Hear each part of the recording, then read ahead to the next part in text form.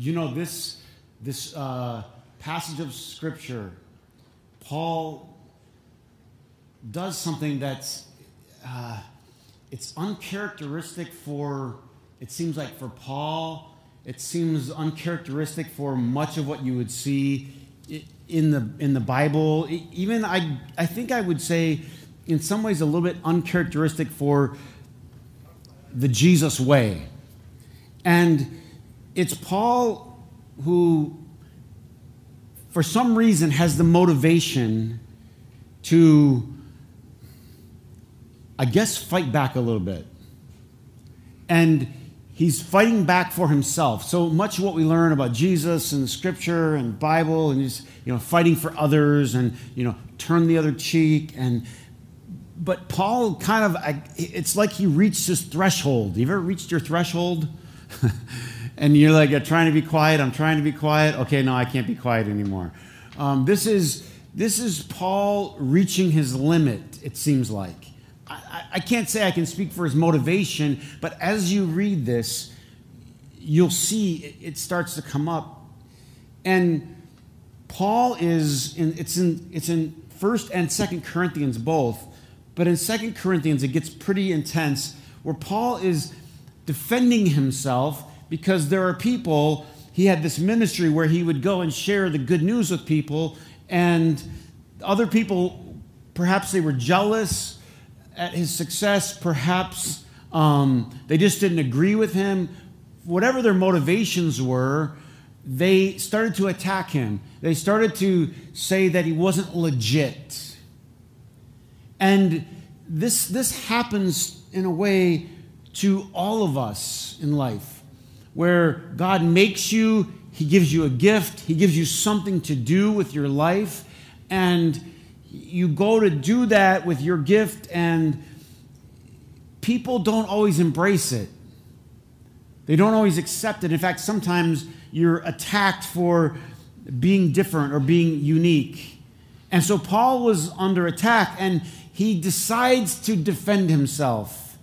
Maybe Paul did it for himself. Maybe Paul, have you ever had to give yourself a pep talk? Yes, you have.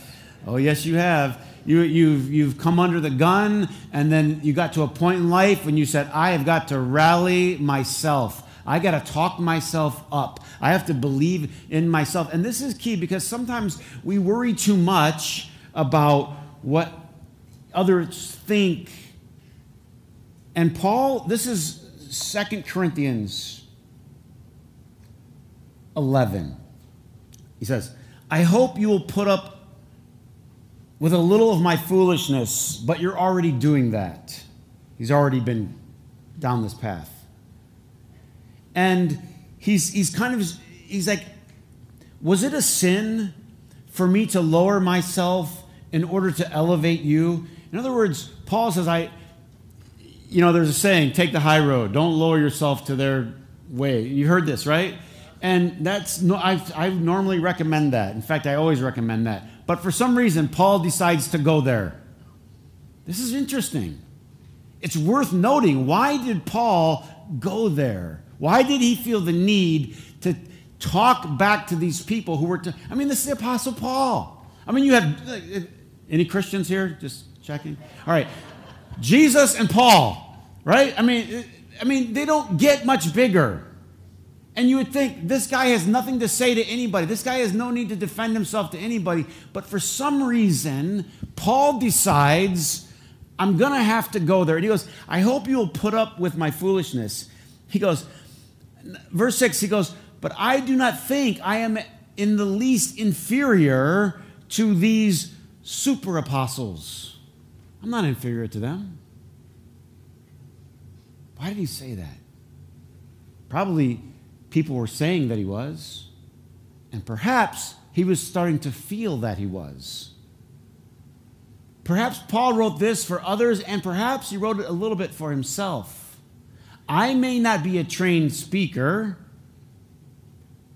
Sounds like they were attacking what? Paul's public speaking ability.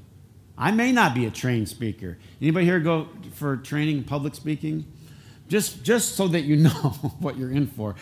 I did really bad in public speaking, just so that you know. It's a very tough class. Anybody ever take it? It's a tough class. I mean, they had an English professor. He was English, British English. And how many know my British English is not so hot? I have Flint English. Anybody know the difference?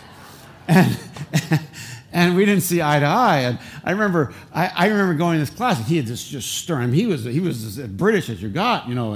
And I mean, I admire that. I wish I could talk like that. Does anybody hear someone with a British accent and wish you could talk like that? I admire it. I think, man. I mean, if he wasn't 70-something, I would say, man, the girls this guy must get with his accent, you know. And but he'd sit in the back of the class like this. And one of the guys got up there, and kids would start to shake in this class. And they'd go up there, and I could see them start to tremble. And I hadn't even gone yet. And I'm thinking, oh my goodness. And the whole class revolves around you just work up to like one speech. And this kid gave up, and he gave his trembling speech, you know. And then the professor, he sat down, and then it was dead silent, and there was no one standing in the front. And the professor was sitting in the back of the class, and he said, "You just swore."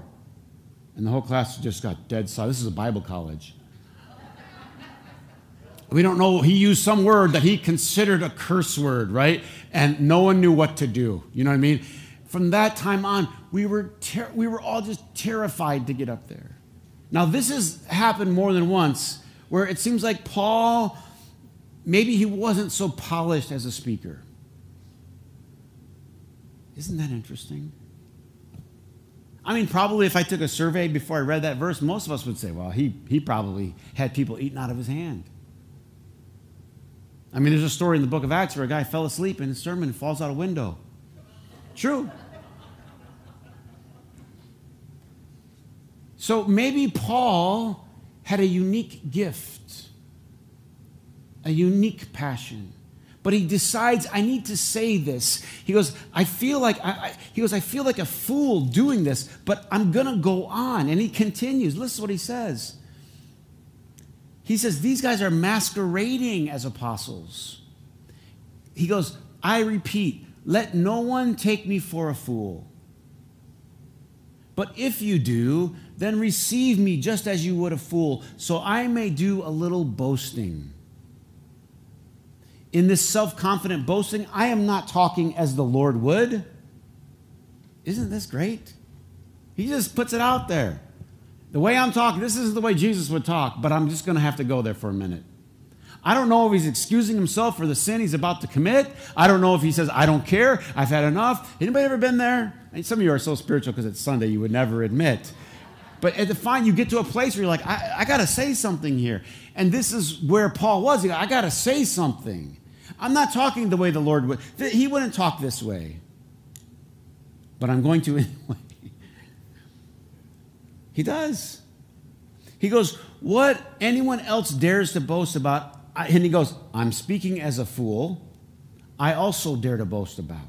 Are they Hebrews? So am I. Are they Israelites? So am I. Are they Abraham's descendants? So am I. He goes on, I'm out of my mind to talk like this. Are you getting the tone of this one?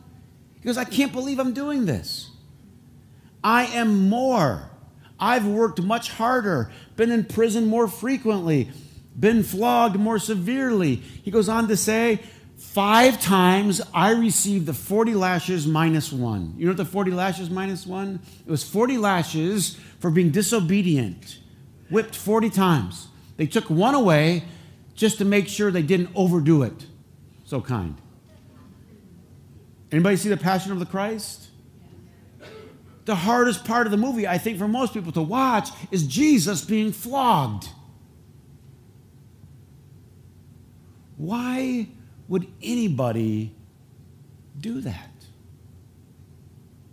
I mean, let's be honest. Most of us, if Paul was so passionate, his passion was sharing the gospel of Christ. And particularly, Paul had a passion for sharing it, this is an important little detail, with the Gentiles.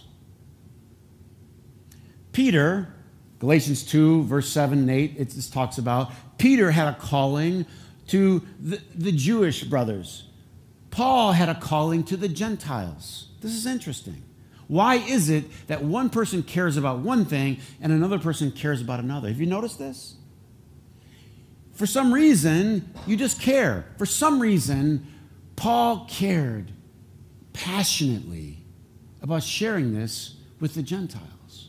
Peter, it seemed, cared about sharing it with his Jewish brothers and sisters. Which brings me to a very important thing about you and me. God puts something inside of you that you need to pay attention to. Your passions. The stuff that you care about deeply. And the stuff that you care about deeply is going to be different than the person next to you and the things that I care about deeply. It's not important that we care about the same things. It's important that you figure out what passion God put inside of you. Passion is what fuels you. I was reading a story this morning about a kid.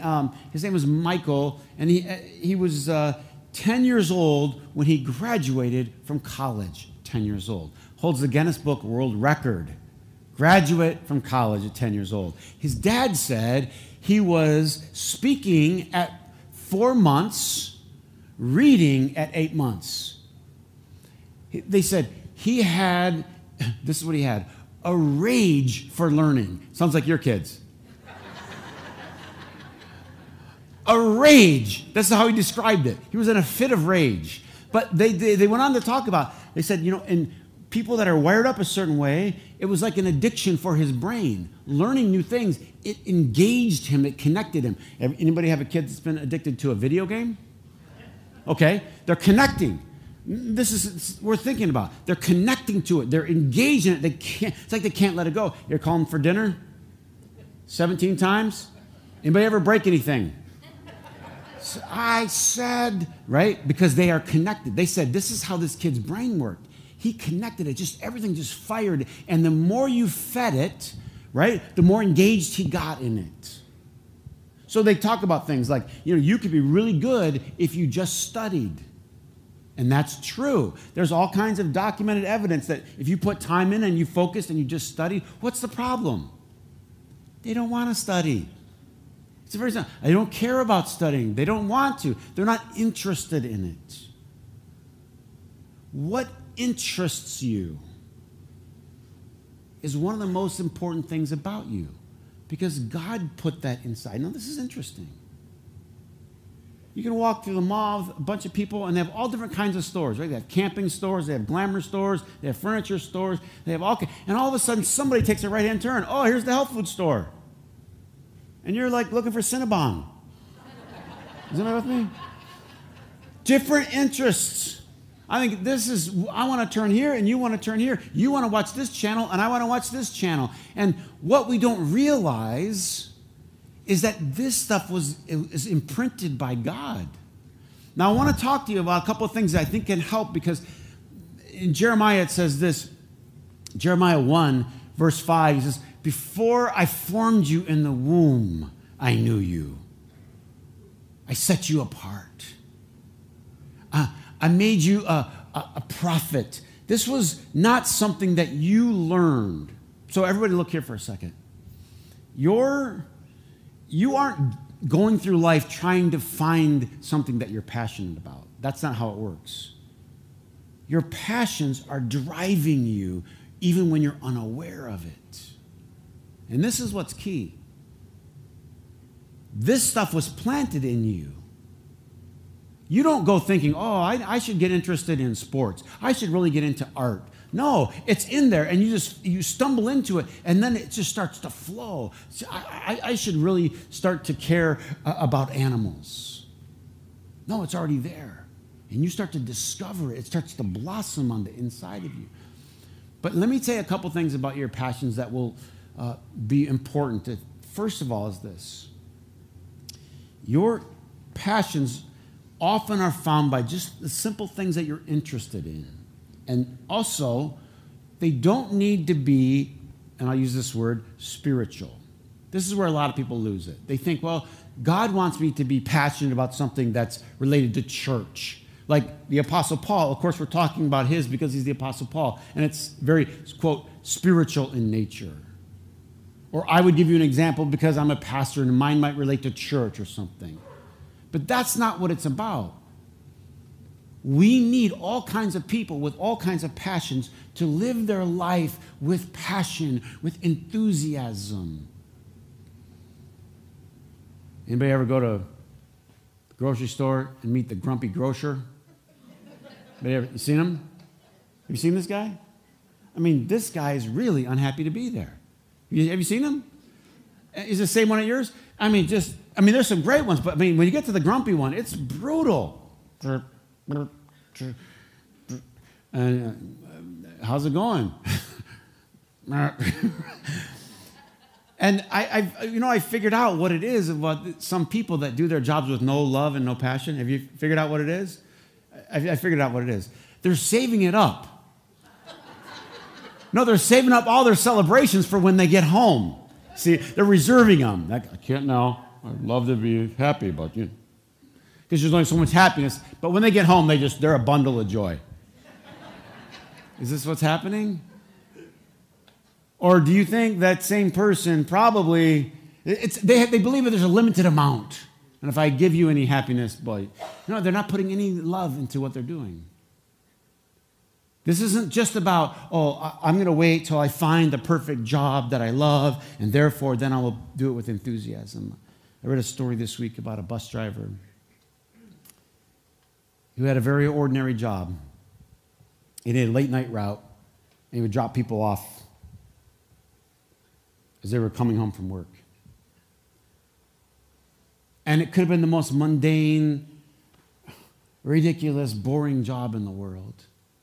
Just open the door, let them in, let them out. But he decided, because he saw these people, to build a relationship with them as much as they would allow him. And he'd start to say to them, you know what? Why don't you dump your day on me? Why don't you dump all your worries here so you don't have to take them home to your family? Anybody ever have a hard day at work and then the family knows it? Huh? Sure. Much like Jesus said, cast your cares on me, this guy said, just you can go ahead, just unload on me. And that became his routine. And people became more and more comfortable with it. And they would just unburden all their problems on the bus ride home before they got home. How many know there was a guy that put passion into his work and said, God's put me here for a reason. And if you begin, we begin to understand that there's a reason that God put us here. As we've been saying in this whole series, your role in the body of Christ might be an internal organ, not real obvious to everyone up front. It might not be obvious to you. This is what's key. You might say, boy, my gift isn't really that public. It's not really getting a lot of fanfare. That's not what it's about. That you could be more essential because you're less visible.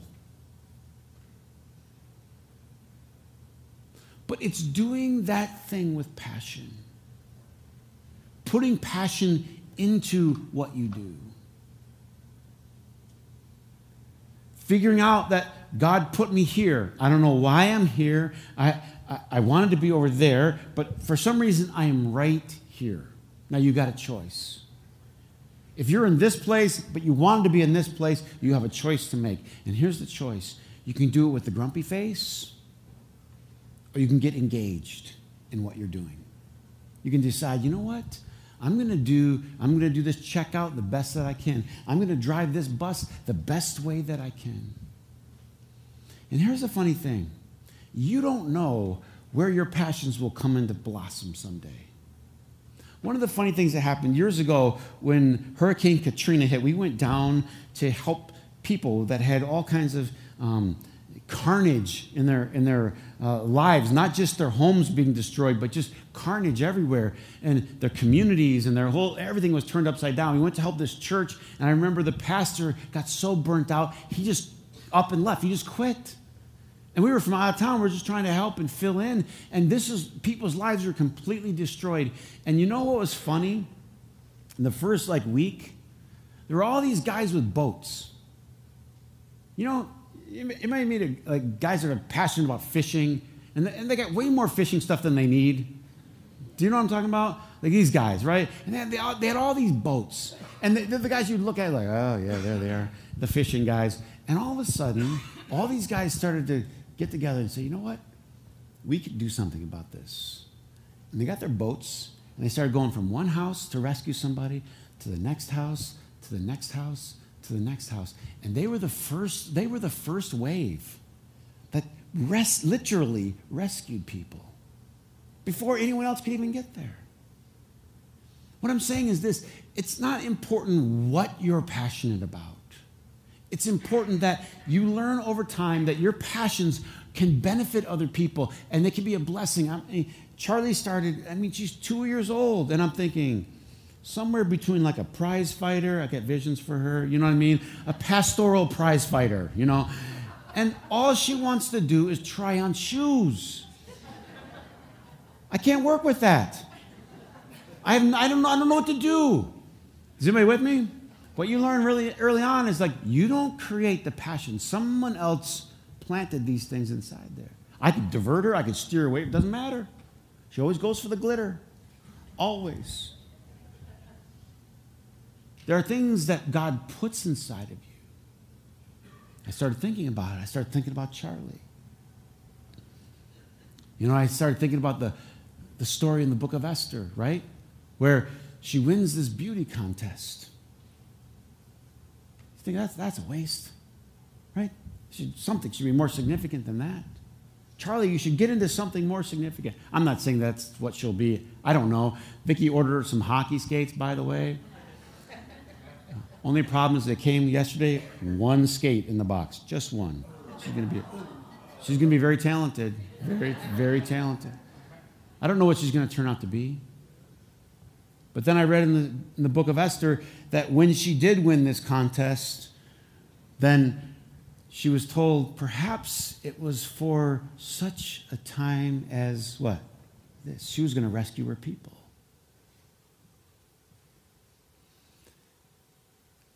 Here's one thing. I don't understand other people's passions. People get so passionate about things, and I think they're nuts.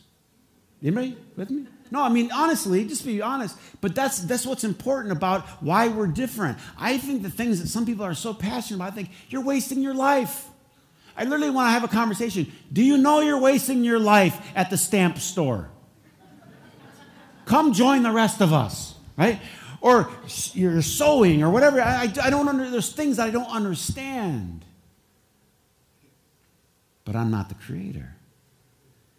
And this person has this passion, and this one has this passion, and this one has this one. So Paul got to the point with Peter where they went head to head. They stopped understanding each other's passions, and this will happen in life. This will happen. Somebody will have a passion for something, and you will not understand it, and it won't translate to you. Why do they care so much about that? Perhaps God put it in there. You're reading Galatians, Paul says to Peter, when I saw him, Galatians 2, verse 11, he says, I opposed him to his face. I got in his face. Paul might have been a little more feisty than we give him credit for as I'm reading him. But he had a passion for these Gentiles. He just wasn't willing to let anything come in front of it. And when he confronted with Peter, Peter was always, reverting back to his, well, what about our Jewish brothers? And what about, how are they going to think about it? And anybody ever been in a meeting with somebody like this? You're trying to do something forward, and they're like, yeah, but what about the corporate office? Understand this. The passion that you have for something, other people are not always going to share. This is true. And if God put it in there, then what you have to understand is it doesn't matter. If God put it in there, you just keep on pursuing it. And you keep pursuing it, and you keep pursuing it. That's what got Paul in so much physical trouble. Why would anybody take a 40 lashes, a whip over your back, he goes on to talk about, he goes, I was left for dead several times. I was stoned. I was shipwrecked. I spent a day and a night in the open sea. Here's the better thing I want to think about. Wouldn't it be great to have that much passion in your life? Wouldn't it be great to spend the day and a night in an open sea? Not wouldn't it be great to have a whip across your back, but wouldn't it be great to care about something so much that you didn't care, you did it anyway? Because after whipping number 3, I would quit.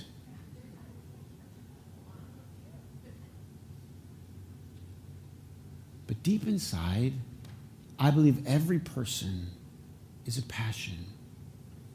It almost comes as an instinct. In fact, this is what I found out.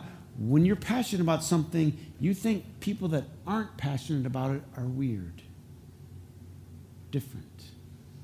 It's instinctual to you. Or in other words, it's implanted by God. Before you were born, you start to discover it. When we get to Easter, which is around the corner, you know that the week of Easter they call the Passion Week. Because the Latin passion is suffering. It's the same thing, suffering. In other words, when you have passion for something, you will happily and easily, what? You'll suffer for it. It will become instinctual. Anybody here ever do something for your child? You know, this past week we got to go to vacation. We were down in Florida, and Charlie was like wanting to look at the fish, and so she wanted to sit up on this railing, and the fish were down, you know, and it was a little marina, and in my mind I'm thinking I have a death grip on her because, you know, you don't want her to fall in there. I'm thinking in my mind all the ways I'm going to jump in. How hard it's going to hurt. It's just, even though I have a death grip on them. Anybody with me? But when you have to make these split-second decisions, you just make them. You don't think about it. You just what? Just make them. This is where Paul was. He had this passion to share the gospel with the Gentiles, and nothing was going to stop him. It just didn't matter. And so as I close, I want to read from Acts, where Paul talks about what he's about to endure. And he says, it doesn't matter. Because my life, this is what I want you to get. My life doesn't matter to me if I don't finish the task that God gave me. Being happy, have a nice retirement, getting my 401k settled. These weren't things Paul thought about. Paul thought about, I have to, while I'm here, finish the task that God gave me. So, when you think about Jesus and the passion, you think about Jesus dying for you and for me, nothing was going to stop him. Nothing. Wasn't going to be dissuaded. Paul had the same passion. Acts 20. And now, compelled by the Spirit, I'm going to Jerusalem, not knowing what will happen to me there.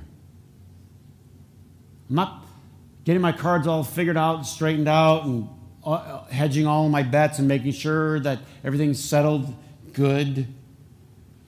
I only know that in every city where the Holy Spirit warns me that prison and hardships are facing me.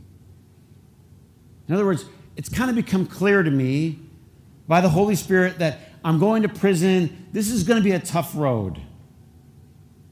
However, this is the key, however, this is the passion. I consider my life worth nothing to me if I don't finish the race, if I don't complete the task that he's given to me. That's the great however. It's the passion. So, Vicki and I were talking about what was your favorite time on our vacation? We both agreed it was when Charlie fell asleep early. And it was unanimous. And we love her. Did we mention? But And we had a chance to talk. We just were sitting there talking. We were talking about how she grew up playing hockey, and what a unique person, right? A female that grew up playing hockey, very accomplished at it, and then went into the building trades. And as you know, she's one of almost none, right? But God made her what? Unique, special. And we were talking about that. Wow, isn't it weird that you got into that? And what got you into building houses and there was just all men around you? And she found her path and her calling. And now that we're doing this together, she's blossoming and finding a whole new calling. And it's so interesting, your path. And we were talking about me, and I went to Bible school, and then I went to India, and I went to India with no plan and no money. And she's like, how did you do that? And this is why I said, I didn't even think about it. I never thought about it. Like, you didn't have did your parents give you like a credit card in case things didn't go right? Like, no, we didn't have any of those. You just traveled around. Where did you sleep? I slept on someone's roof. I slept in an airport. I slept in a lot of people's homes that I didn't know. It seems a little crazy, we're saying. That seems a little crazy. I didn't think about it. Now, this is why I'm saying for a reason. You've done a lot of crazy things. You didn't even think about it. It was instinctual to you. That's key. You didn't think, oh, I didn't tell her, look at this heroic thing that I didn't think about it. I just got in a suitcase and started walking. I would land some airport. I had no idea. I would just pick up a suitcase like this and start walking. Some of those airports are a long way from the city. Huh? You might know where the Taj Mahal is? In India, I flew into the city where the Taj Mahal is, and just pick up my suitcase and I start walking. All of a sudden, this guy comes by me on a scooter, pulls over on the side of the road, says, hey, do you need a ride? I go, sure. He takes me to his house and we have dinner. Huh? Well, that happened out like almost every day. But here's the thing. You don't have a plan. You just have a what? An instinct. An instinct. I'm not saying to lift me up. You have an amazing story. You have an amazing story. You have something inside you that you don't even think twice about. I watched my dad. He would get under his semi and just start pulling parts off. I mean, it was a terrifying experience to me. There would just be springs and coils and cables and belts and stuff everywhere. And I'm like, do you know what you're doing? He goes, no, I'll figure it out. I think they have schools for that. You know what I mean? Like, maybe you should go, and he'd just start pulling stuff off, and then eventually it would all get back on. This is something that terrifies me. I would never do. And I would never do it in a million years. But some of you guys are like, well, of course, you just put the stuff back where you found it. Sounds easier than it's done, believe me. But you have a thing, and your thing matters. I just want to close with this because this is, I saw it the best. I was telling you the story about when we were down at the Katrina relief. And I saw these guys with their trucks, and, it was like every guy with a four-wheel drive truck's dream. Why? Because I'm just going to turn this into good, right? And they were hauling stuff and pulling stuff down and pushing stuff over, and it was awesome. It was a chainsaw fest. A guy doesn't love a good chainsaw, right? And everybody was putting all their passions and putting in all the work, and there was all this good chemistry going on. And this lady came up to me, and she felt bad. She goes, I wanted to help. I'm not really good at that. And she was feeling bad because she wasn't fixing someone's roof. And I said, the thing is, what I saw you doing? She had an instinct. She'd go up on the porch, if there was a porch, or it was a neighbor's porch or someone nearby, and start talking to maybe the lady of the house. Just start talking to her. Next thing you know, if your life had been devastated, what would happen? Tears would start coming down their eyes. No one told her to do that. No one said, this is part of the plan. We're here to sit on the porch and talk to people. No, we were there to help people. But her gut just told her, I should go talk to this lady. I said, do you think this person did more good than this person? I don't think so. I think God put you there for what? For a reason. Here, let me close. Pay attention to what's in here. Pay attention to it. God put that stuff in there. It may be a simple thing that you feel a compassion to talk to somebody or to pray for somebody or to care for somebody. It doesn't matter. Or just to fix up their house. It doesn't matter. You pay attention to the stuff that's in here because the chances are this comes from God. The question is not, is it visible? The question is it beneficial? Can you use it to bless and to better our world? And then what you'll find out is you will never feel as fulfilled and as full as when you're doing your gift, as when you're giving it to the world.